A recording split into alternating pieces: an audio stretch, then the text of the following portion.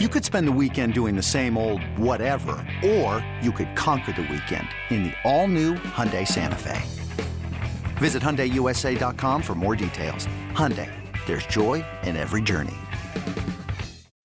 When you need mealtime inspiration, it's worth shopping Kroger, where you'll find over 30,000 mouth-watering choices that excite your inner foodie. And no matter what tasty choice you make, you'll enjoy our everyday low prices, plus extra ways to save, like digital coupons worth over $600 each week. You can also save up to $1 off per gallon at the pump with fuel points. More savings and more inspiring flavors make shopping Kroger worth it every time. Kroger, fresh for everyone. Fuel restrictions apply. Broncos country. Let's ride with Touchdown Denver. Touchdown Denver. Hosted by Nick Ferguson and George Stoia. Touchdown Denver. All right, Nick, we're back after the break. Let's dive into the defensive side of the football, where I thought they were stellar again this week. I know last week they came out, had some communication problems in that first half, gave up a couple touchdowns, but then really shut down the Seahawks in the second half. And then this week, again, weren't facing a great team in the Texans, but I thought that they played really well on that side of the ball. Yeah, they did. Only giving up 3 field goals. And listen, this is the NFL. Those guys put their pants on one leg at a time. They get paid to, and they want to go out there and have a great showing. I mean, last week, they gave up a lead to the Colts, allowed them to tie the game. And that was something that Lovey talked about coming into the game against the Broncos, is finishing games. He wanted to see his team finish game. They didn't really do that, but that was due in part to how well the Broncos play on the defensive side of the ball. We saw, Draymond Jones make plays, DJ Jones making some plays as well, Bradley Chubb. And once again, the guy that I've been really impressed with is Randy Gregory. Not a lot of time in training camp.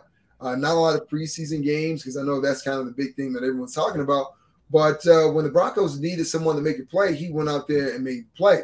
So that's why I don't get too down on the team overall. I know we got to fix the offensive side of things, but the defense came out there. They played well. They tackled well. So everything is looking up for the defense, and we're going to need them next week against the San Francisco 49ers.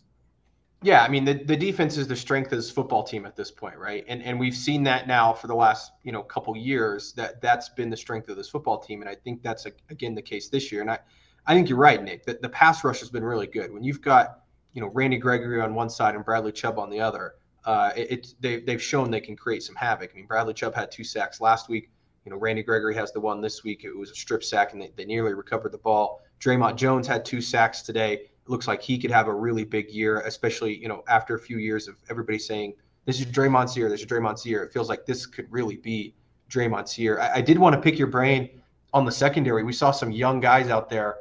Caden Stearns obviously played the entire game in place of Justin Simmons, who's out for a while.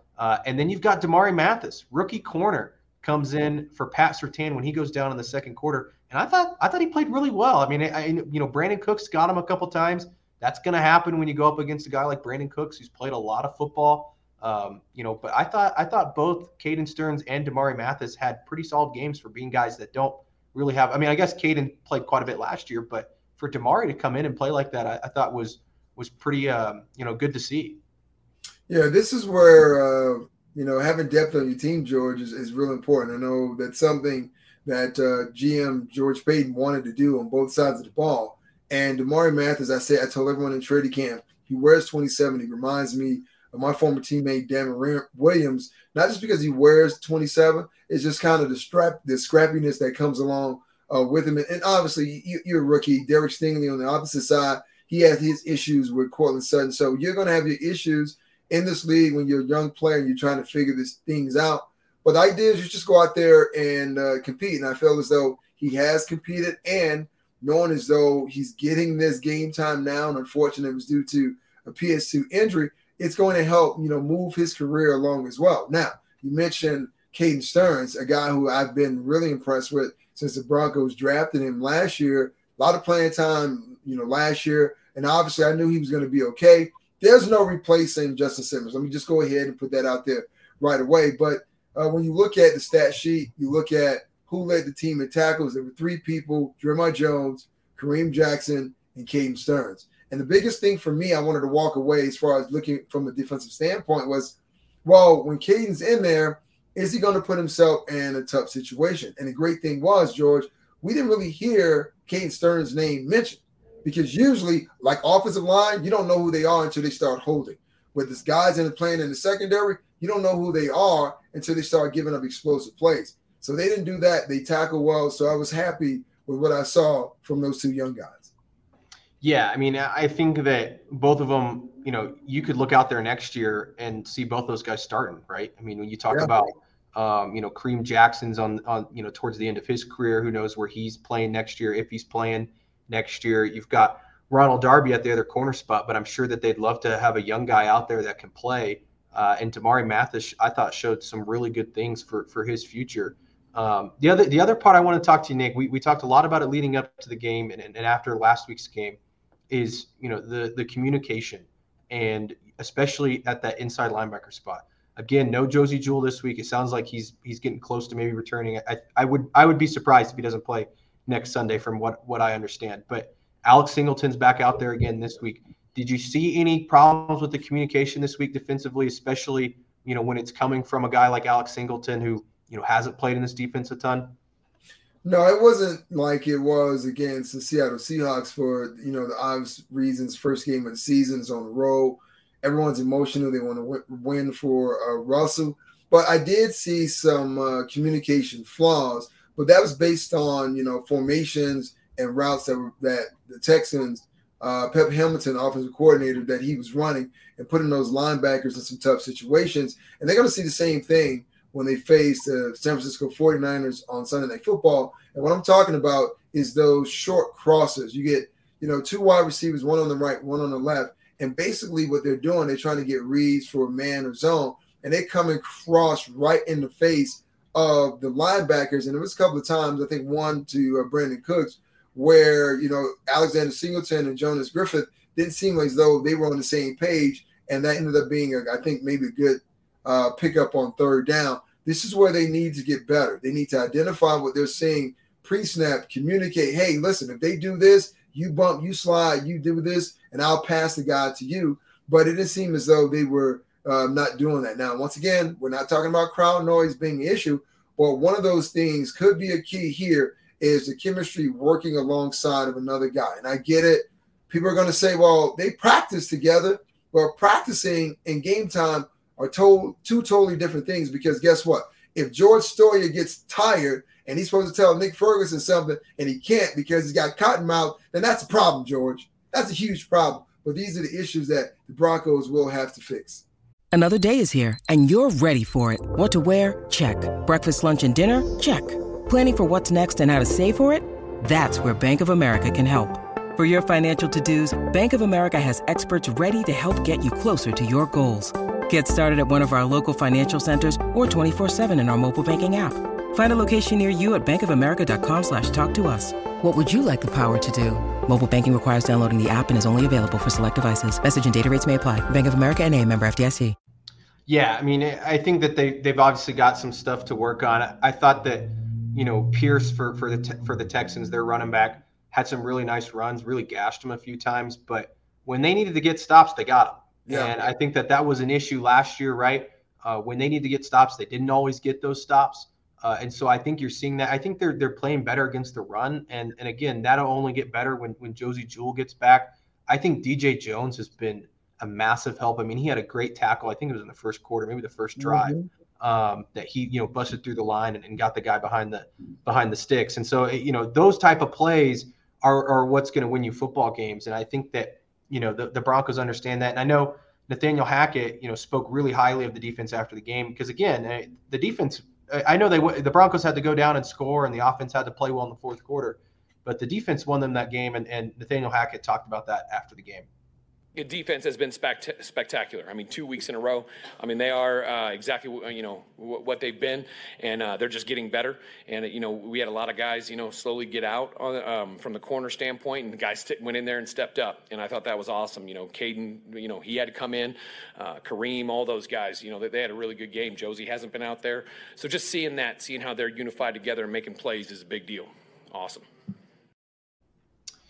And that's Nathaniel Hackett via Broncos.com. We appreciate them letting us use the audio from after today's game. But, Nick, let me ask you a little bit more about this defense. I noticed that they do some different things where they'll have Baron Browning, Randy Gregory, and Bradley Chubb all in the game, and they'll bring in P.J. Locke maybe in the dime or whoever it is. How unique is that to see that in a defense, and how does that maybe complicate things for an offense, especially a young quarterback like Davis Mills? Yeah, we saw that pretty much in training camp, them testing that out. I like to call that defense NASCAR. I don't know what they call it, but I like to call it NASCAR. It's because you're getting athletic guys all on the field at the same time. And it caused complication, not just for the quarterback, George, but for the offensive line as they're trying to point out, well, who's a Mike linebacker, where they're trying to slide protection. But in this game, it's all about creating a mismatch and trying to take advantage of that mismatch. It's not something that you can make your everyday defense, and I don't think defensive coordinator Juro Evero was trying to do that, but you have to be able to mix that in every now and again just to kind of give the offense a little something to think about. But putting all those guys on the field at the same time, it does create some challenges. And if you can manipulate it a little by bringing in the P.J. Locke as a guy to just kind of roam that middle and just kind of be a guy to pick up that leaky coverage, anyone out of the backfield or those short crosses, then it works well with the defense. So it's great seeing those guys out there. And I can tell you this, from talking to them, they really enjoy that package that they're able to roll out there against the Texans. So you just continue to build on your package, your scheme week by week, see what works, see what doesn't. But so far, that package is working for the Denver Broncos. Yeah, I mean, I remember there was one play today where I think they had Gregory on the left side, Chubb on the right, and then they had Barron come up and rush, and he hit a spin move on the guard and was immediately at the quarterback. And it's like, man, that's a nasty group you've got rushing the quarterback there. And so it's going to be fun to watch those guys, and I think that they really feel good about how much depth they have there. I mean, they didn't activate the rookie Nick Bonito today, so that tells you what they think of their depth up front. So it's going to be interesting to see the defense. I think that it's a group that, again, is going to be the strength of this football team, is going to win them football games this year. They just need to stay healthy, right? You can't lose. You've lost probably your two best players in the secondary, in Justin Simmons and Pat Surtain.